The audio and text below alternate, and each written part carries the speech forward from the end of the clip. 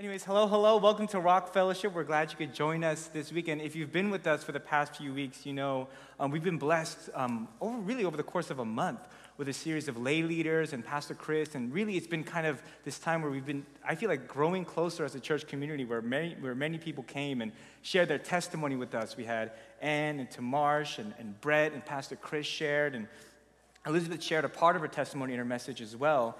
And I think I speak for both Pastor Chris, myself, Ed, and the church at large when I say that, we may be doing this more often. It was such a big blessing, and it was so awesome to hear from our lay leaders. So for anyone not named, Elizabeth, Brett, Ann, or Tamarsh, just want to keep you guys on your toes. If you get a text or a call from Ed or myself or Pastor Chris, you know what to expect moving forward. Anyways, this week I won't be sharing my testimony. I'm going to be doing something maybe kind of quite the opposite of sharing my testimony, as we are starting a brand new series at Rock. If you were last week, Pastor Chris lightly previewed it. This series is titled Idols. Idols, and if you notice, the S that finishes the word idols is in fact a dollar sign. And as you may be able to tell from this series, one of the big topics we'll be tackling in this series is money, a biblical understanding of what money should be for a faithful follower of Jesus. And because I know everyone's idea of a perfect Saturday afternoon is a 26-year-old telling them how to spend and manage their money, can really sense the excitement and the thrill from everyone sitting in these pews, I'm going to defer to God and open us up with the word of prayer. Let's pray. Heavenly Father, Lord, I want to pray before you today and welcome you in this place as we just sang, God. Lord, may we remember why we are here. May our hearts be open to you for worship, Lord. Soften my heart. Empty all of us in this room, myself included, Lord, of anything else that is not worship and praise of you, Lord. Fill us with your Spirit, Father. May the words I say be yours alone, and may the words that are heard and internalized fall on open ears and soft hearts, Father. May you be attuned to the voice of heaven, Lord. May your will be done at Rock as it is in heaven. I pray this in your Son, Jesus' name. Amen. So when it comes to a series of money and finances and giving, I really kind of wanted to tackle and target who the three main audiences we had when we came up, Pastor Chris and I were brainstorming for this series. The first is the most obvious group. If you're someone that has a career or you are in a position of leadership in your family, or you manage and or make the money for your household, this series is going to be the most currently and obviously relevant for you. If you make money, you get a paycheck, you're kind of established in your career. That's pretty obvious. The second group is there's kind of this middle group where maybe you are not like a full-time worker. Maybe you're like an intern. Maybe you're a new grad. Maybe you just started. Maybe you're a student that has a part-time job. Maybe your only source of income is just you work a few hours at Bonchon during the week. If that's you, there is insane relevance for you here because I still remember the first time I ever gave to church my own money. And generally, if you grew up in church, and if you remember, up until maybe 4 years ago, we would pass around an offering basket. And every time I'd go to church, my mom would slip me $1 or $2 and say, hey, just put this in. When it comes by, you don't know what to do. Just take that money out, put it in there. And I remember I was in college, and it was the first time, and if you were here a few years ago when we were still worshiping at Rivergate, I shared a small snippet. After my freshman year of college, I came home for the summer, and because I wanted to be as financially independent as possible, I got a hookup through a friend, and I got a job as a server at an all-you-can-eat Korean barbecue restaurant. And when I say that was one of the most difficult jobs I've ever had in my life, I really do feel for the people that I served during that time, because if I was sitting at a Korean barbecue restaurant and a scared, sweaty 18-year-old came and started placing raw meat down on my table, I think I would have lost my appetite. There was a few moments where I wouldn't even say, hello, and I would just start placing food down. I was just a wreck. I was nervous. And I remember the first time I came in and said, hey, Yoon, we got your paycheck for you. And they handed me a little envelope, and I was so excited. I got in my car, I opened it, and I was like, whoa, like this is, at that point in my time, like the most amount of money. I think I made like $300 in 2 weeks. I was like, I'm rich. I'm the richest man ever. And if you look, there's a piece of paper on the left side is all the money you made. And on the right side, there's a small box. And it's other fairly large numbers, I would add, that are deducted from your paycheck.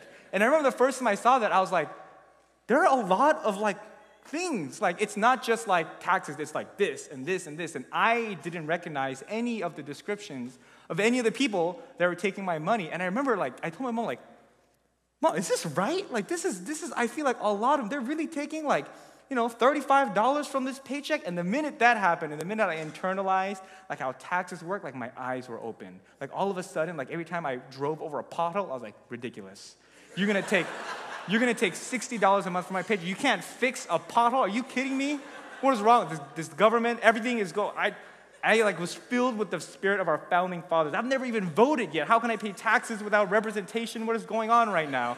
This doesn't make any sense. This is unconstitutional. And then on top of that, and I remember I was just so sweaty and tired, and I was like, wow, I can't believe they took this much money. And then my mom reminded me, hey, make sure that you tithe. And I was like, but I feel like I already did, though. Like, I really feel like I already did. God works through the leaders of our country. I feel like he can use that money to fix the potholes on our streets. And I remember the first time, it was, a small amount of money. I didn't have a checkbook, so I just asked my mom for some cash, and I got one of those tithing envelopes, and I filled it out with my name, and I put it in. I remember this sense of I was happy and kind of excited to do this because, I never get to touch these envelopes unless I'm drawing on the back of them. But I got it, and I put it in with, my $30 for those 2 weeks. And there was a small sense of, it was a little bit hard to let go of that envelope, I'm going to be honest. But at the same time, there was a sense of, I've done something, I've done the right thing. I feel like I've played a role in being obedient to my Creator. And the reason I bring that up is anyone that's worked in a part-time job before knows that even if you don't make a crazy amount of money, there's something about giving your hard-earned money away, even at an early stage of your life, whether it is just a few bucks because you just have a part-time job or whether you're just an intern. If you can establish a healthy and biblical relationship with money at this point in your life, at this point in your earning career, it'll only make it easier and more likely that you do so later because that's just how percentages work. The third and final group is the group that I think is the most likely to hear that, we're doing a series on money, time to sleep or draw or go on my phone. And that's those of us that do not have a job. Those of us that are in the youth, those of us that are young adults, those of us that are students. Maybe you don't even know what job you're going to have in the future. And the reason this series is relevant for you right here and right now is because I guarantee you, especially if you're in the youth, and even more so if you're in college and you're a student, you have at one point in your life been asked or have thought about what you're going to do or what you're going to be when you grow up. If you're in high school, it's a given that someone has asked that question to you, and or you've spent some time on your own thinking about, okay, what am I going to be when I grow up? What am I going to major in? What job am I going to have? And one of the most important factors that you will consider in making that decision is how much money does that job make, and or what kind of life do I want to live as an adult? Another way of putting that is, what lifestyle do I want to have? And all of those, none of those are evil or terrible questions to ask. They're highly relevant. But really, all of those questions tie into, what is your relationship with money going to be? And if you can establish that now, before you have that career, before you start making money, while you're still financially dependent on your parents or someone else, it'll only help you in the long run, which is why, if you're in the youth, or a college student, junior high, even if you're in the Rock Kids, this series is still relevant for you right here, right now, as you pray over, struggle, wrestle with what you're going to be in the future. It will have a tie into your relationship and perspective with money. With that being said, what is this series actually going to be about? And you may have guessed based on the title, while this series will touch on money, I specifically titled this series something that is relatively at its core, unrelated to money. The title of the series is Idols. Now, when I mentioned the word idols, and you grew up in church, and I asked you to think of a Bible passage or a story that deals with idolatry or idols, I imagine for at least half, maybe most of the people in this room, you think of probably the most infamous story of idolatry in the Old Testament, found in the book of Exodus. It's most famously known as the golden calf incident. And it's the story of the golden calf takes place just as the Israelites are wandering from the wilderness. They just left slavery in Egypt. They're no longer slaves. And they get to the base of Mount Sinai.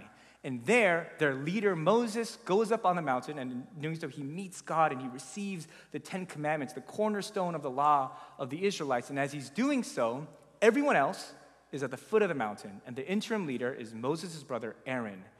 And the Israelites start to get a little bit antsy as Moses is gone. And they're like, listen, Aaron, who knows what happened to Moses? It's been so long. Why don't you make a god for us? And Aaron says, all right, everyone with earrings, give me your earrings, melt it down. I don't know how to work with metal, but he ting, ting, ting, and made a golden calf. He said, this is your new God. And they worship God, they worship this golden idol, this golden calf. And then when Moses comes down, they all get in trouble afterwards. Now, the significance of idolatry and its connection to this series about money is that an idol, or especially in this story, this golden image of a cow, in and of itself is nothing more than an object. And what I mean by that is a sculpture of a cow made out of gold isn't inherently good or evil. It's just a hunk of gold made to resemble an animal. That being said, what makes this hunk of gold an idol is how that hunk of gold was perceived by the Israelites, what it meant to the Israelites, and the significance that was placed upon this thing, this object that had no will of its own. For the Israelites, it became their God, their leader, their sense of comfort. They say, this is the God that will go before us. And it had entirely replaced their idea of the Savior that had just rescued them from slavery in Egypt. And in that same light, I would argue the same is true for money. When you read through Scripture, you'll find that money is not a topic that the Bible shies away from. It's mentioned well over 2,000 times. And I don't know how accurate this part is, but I read that if you combine all the mentions of faith and prayer, it only adds up to about 500 mentions in the Bible. So that being said, the Bible definitely does not shy away from talking about, mentioning, teaching on money. In fact, 40% of Jesus' parables involved money and finances. But with that being said, if you read through all the different instances and interactions and teachings of money in the Bible, you may actually get a little bit confused because the teachings are fairly nuanced. And it can lead you to wonder, what exactly does the Bible say my relationship with money should be? For instance, on one hand, you have verses like James chapter 2, verse 5, which says, listen, my dear brothers and sisters, has not God chosen those who are poor in the eyes of the world to be rich in faith and to inherit the kingdom he promised those who love him?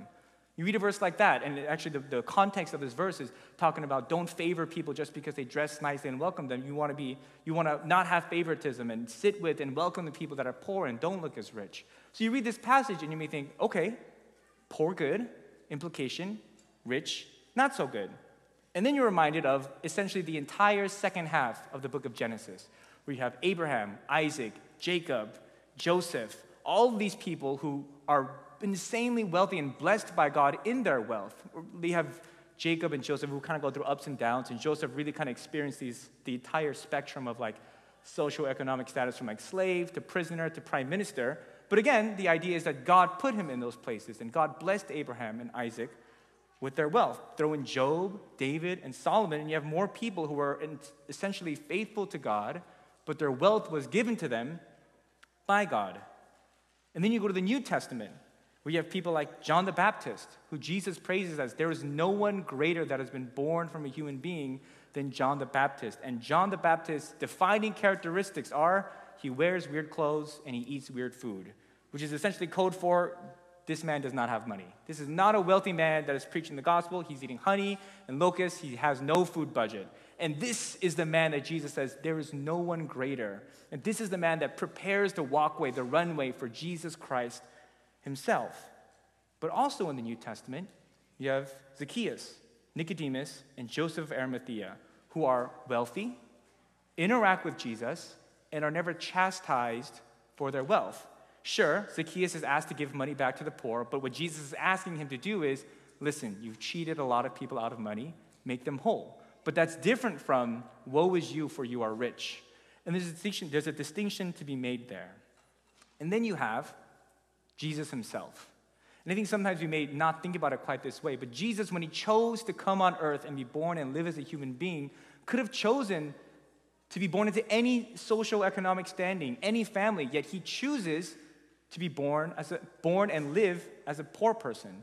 And I think there's an implication to be made here that Jesus' ministry probably had access to a fair amount of money. Otherwise, why would you need someone on your team that's a treasurer, that handles the finances? Yet Jesus himself opts to live off of basically nothing, just the generosity of others. Actually, the only things he really owned were the clothes on his back, and even that was taken from him at the very end of his life. So you see this juxtaposition and you see this kind of spectrum, and you see that the Bible's perspective on money isn't as simple as less is good, more is bad, or as people in the Bible would have seen it, more is good and less is bad. It's much more nuanced. And there are verses such as 1 Timothy chapter 6, verse 9 through 10. But those who desire to be rich fall into temptation, into a snare, into many senseless and harmful desires that plunge people into ruin and destruction. So the Bible definitely teaches about the potential dangers of money, but also in Deuteronomy it says, you shall remember the Lord your God, for it is he who gives you power to get wealth, implying that it is very possible in situations where God is the person that gives you wealth, that your wealth is from God and for God. And when you read these scriptures, you're prone to think, okay, so then what exactly is the Bible's view of a healthy relationship with money? Because clearly there are people in the Bible that are faithful and have a lot of money. There are people in the Bible that are faithful. Jesus himself, God himself, but he chooses to come and he has no money. But the Bible also teaches wealth is very dangerous.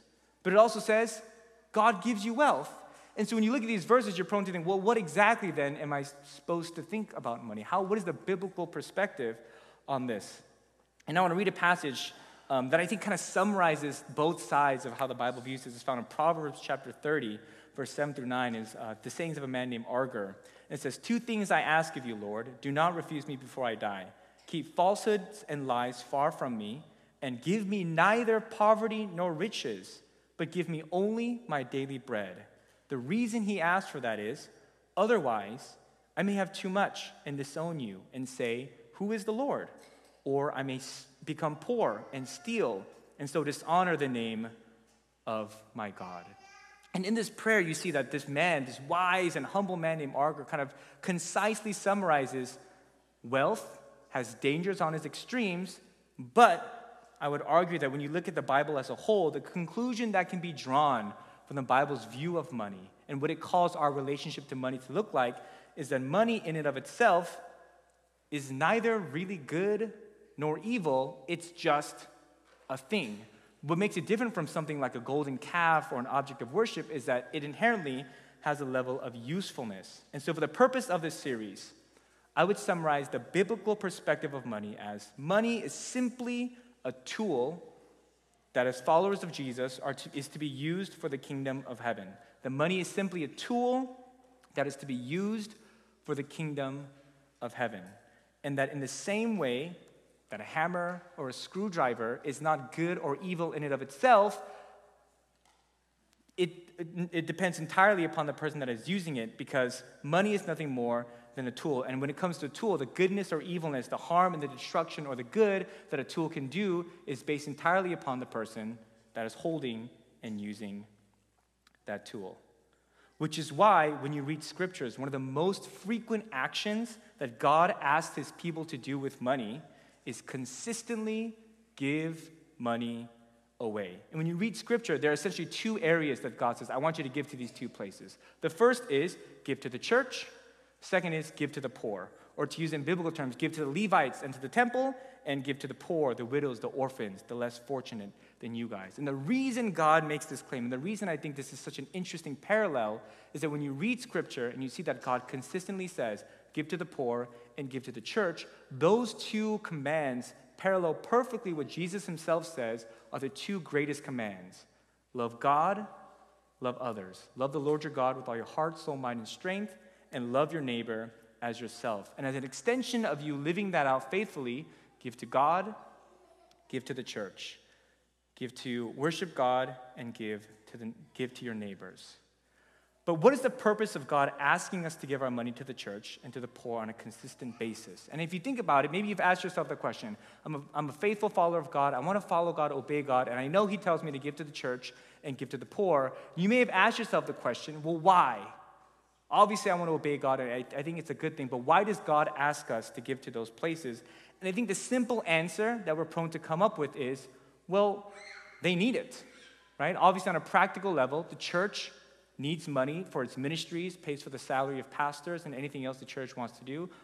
Meeting in a building costs money, so there's a practical reason for it. And the poor and the less fortunate need money to live and to get by, which is a practical reason to give.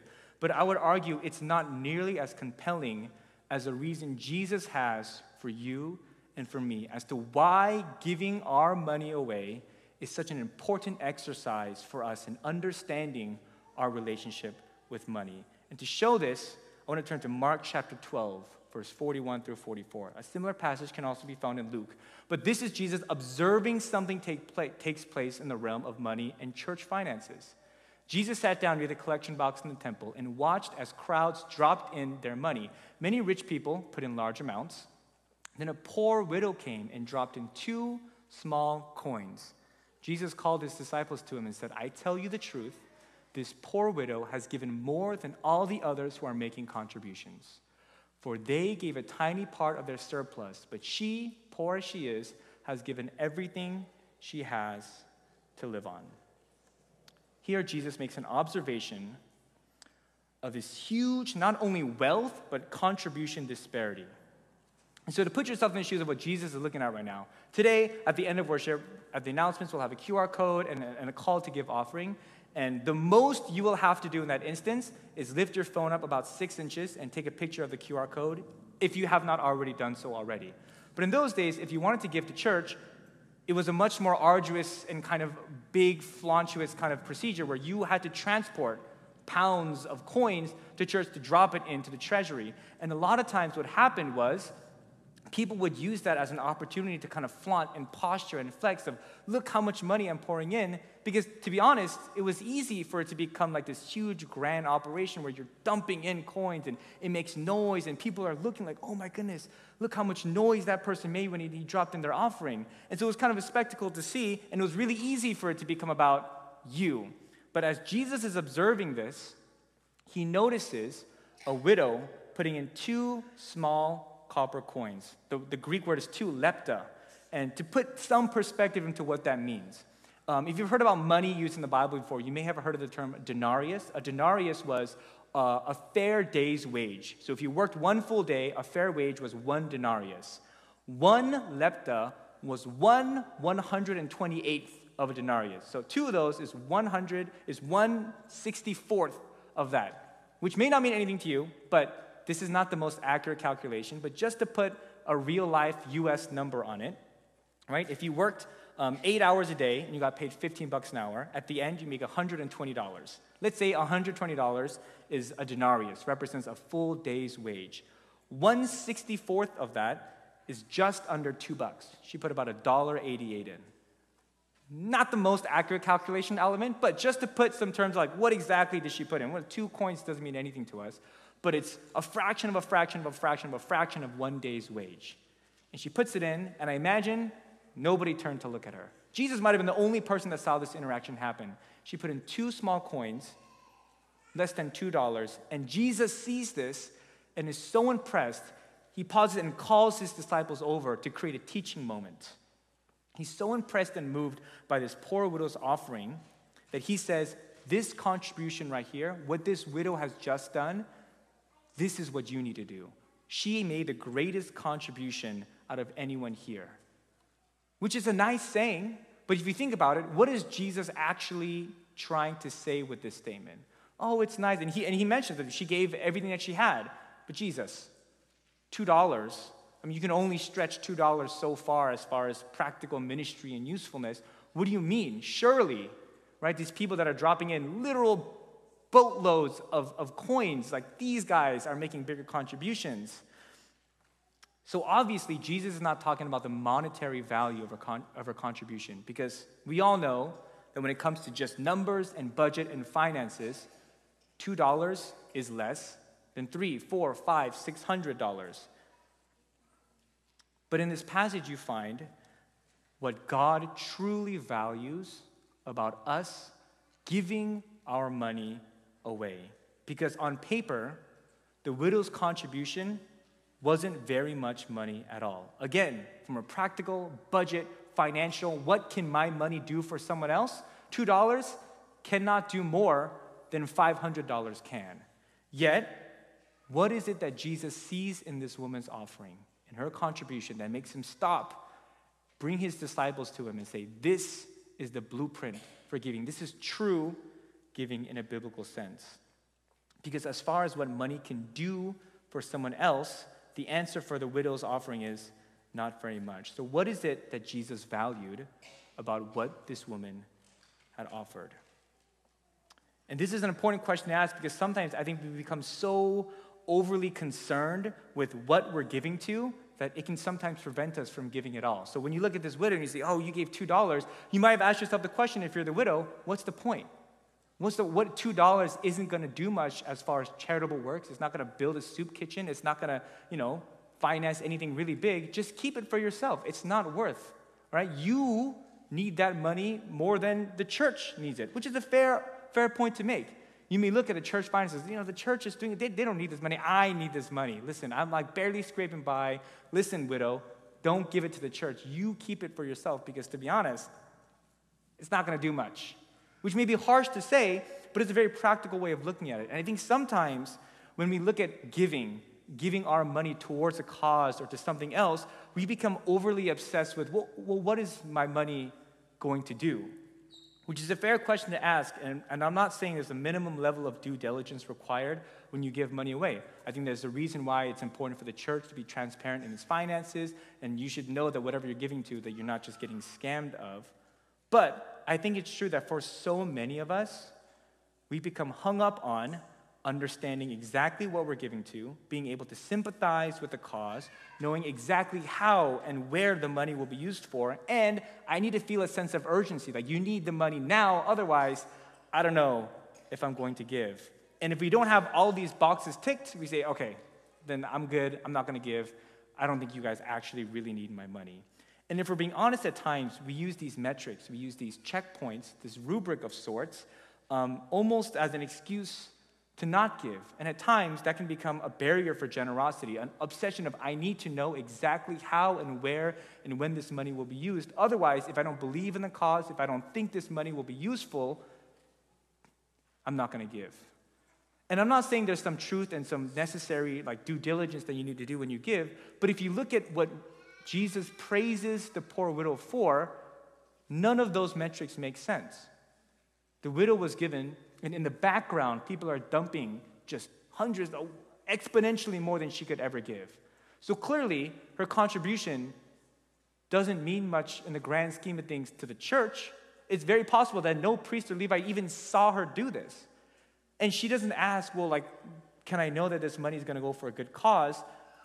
She doesn't know any of that. All she knows is she's giving money to God, and this is all she has. And Jesus sees that and says, that's the blueprint for giving. Because this passage of the widow's offering highlights an important biblical truth, which is, when you read through Scripture, you see that God and Jesus isn't nearly as concerned with what your money does for others. He's much more concerned with what giving does for you. That there's an intrinsic benefit in simply giving your money away to someone or something else, apart from what benefit your money can practically do for someone or something else. There's benefit in you as the giver in and of itself. Paul reiterates this in the book of Acts, for it is more blessed to give than to receive, because as we stated earlier, money is just a tool from a biblical perspective. And in the widow's case, this is what she used that tool for.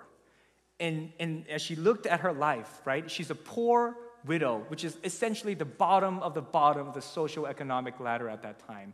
And she gives everything she has, which is essentially nothing, to God. What she's doing here and what God sees her do is she's using this tool of money on her behalf and saying, God, this is my sacrifice to you.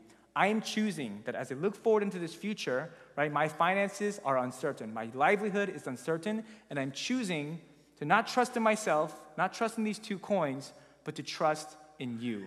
This is the tool. This is the exercise that I'm giving. This is an expression of my faith in and of itself. Take this, God, because you are my provider and you are my sustenance. And God's critique of those that gave much were the people that were in the background dumping in all these coins. He says they gave out of their surplus. They gave out of the many that they had, but she had given all that she had. And sometimes I think that we forget that Jesus doesn't actually need our money. And what I mean by that is this. I think a lot of times, it sounds obvious, but I think a lot of times in the way we give, we convince ourselves that he does. And what I mean by that is, I imagine the people that were in the back, that were dumping money, that gave huge, large amounts of money, told themselves, yeah, I imagine that they weren't evil people. I like to think that they were just normal, faithful church givers that were giving the regular percentage they were supposed to. But imagine when they gave that money, the feeling that they had was, yeah, this money will go towards doing something good. Right? I'm giving a lot of money. This money will go towards doing something, and that's the value in me giving this money. The value in what I'm doing right now is what this money will do for somebody else.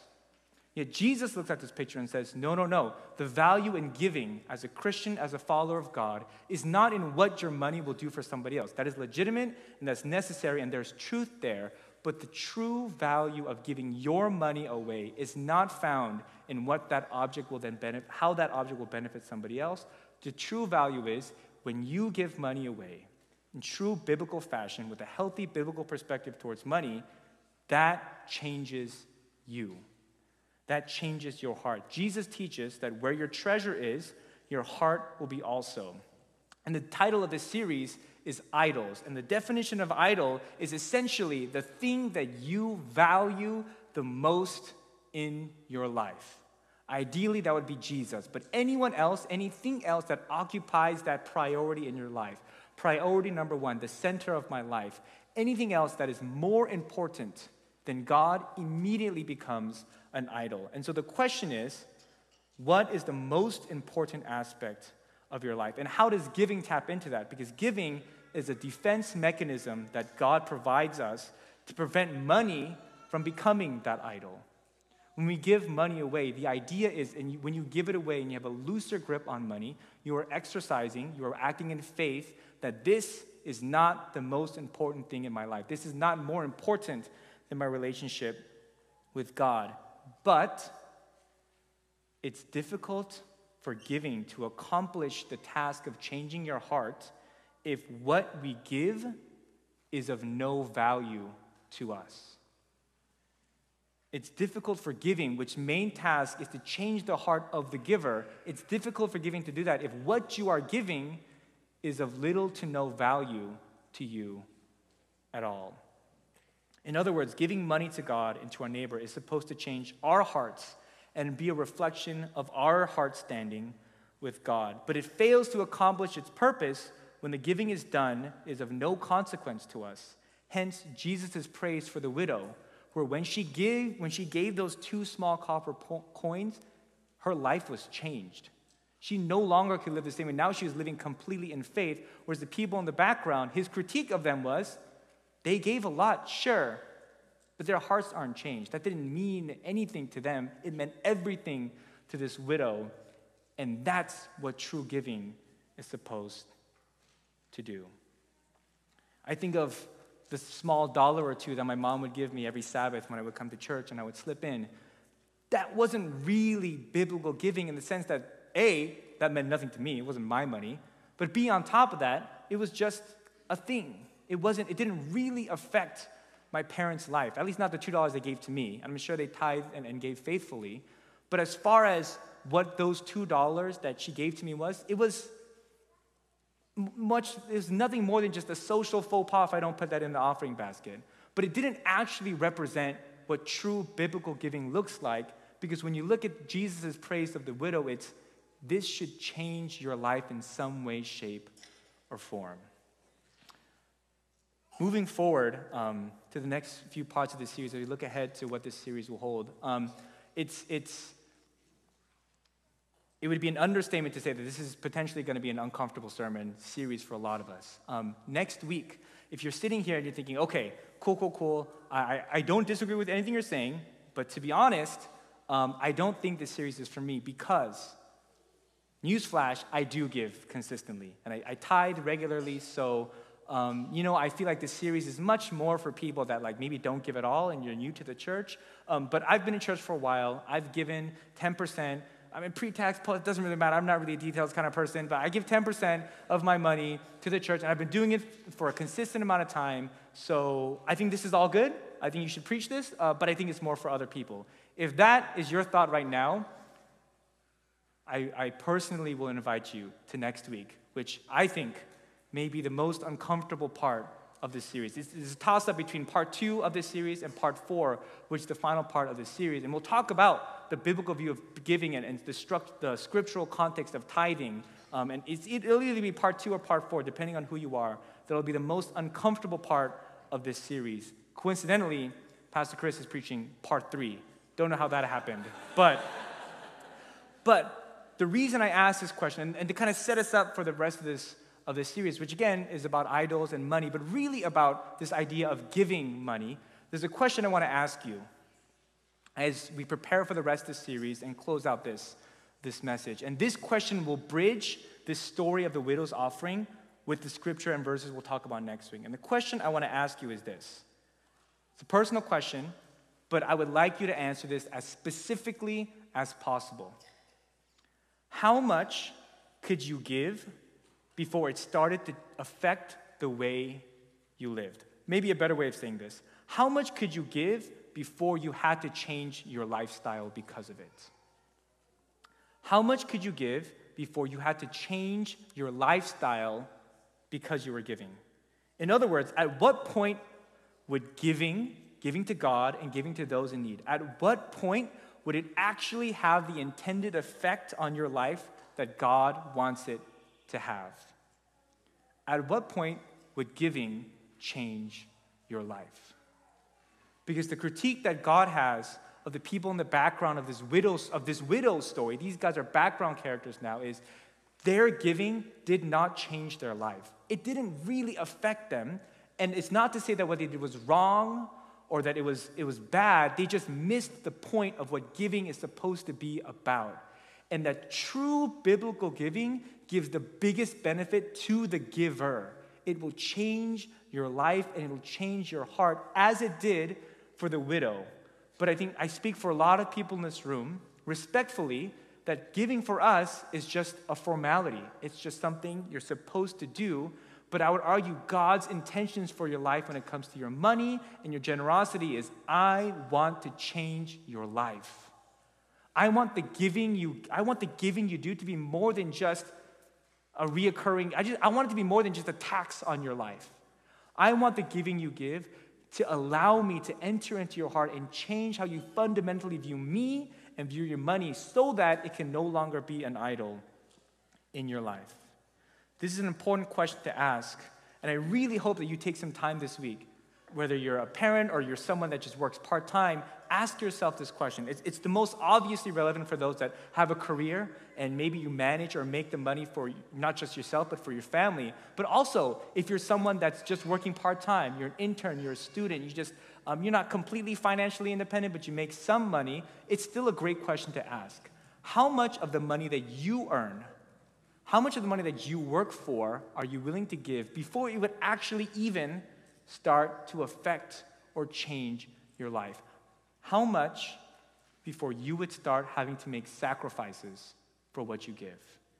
And I think that's a deeply uncomfortable question to ask, but a very necessary one to give because it's so easy for us in this room, and I think I speak for a lot of people in this room when I give the benefit of the doubt, that there are probably very many people in this room that give faithfully and have been giving faithfully, but at a certain point, the giving that we give has become really, if we're being honest, it's not that different from the tax that gets taken out of our paycheck.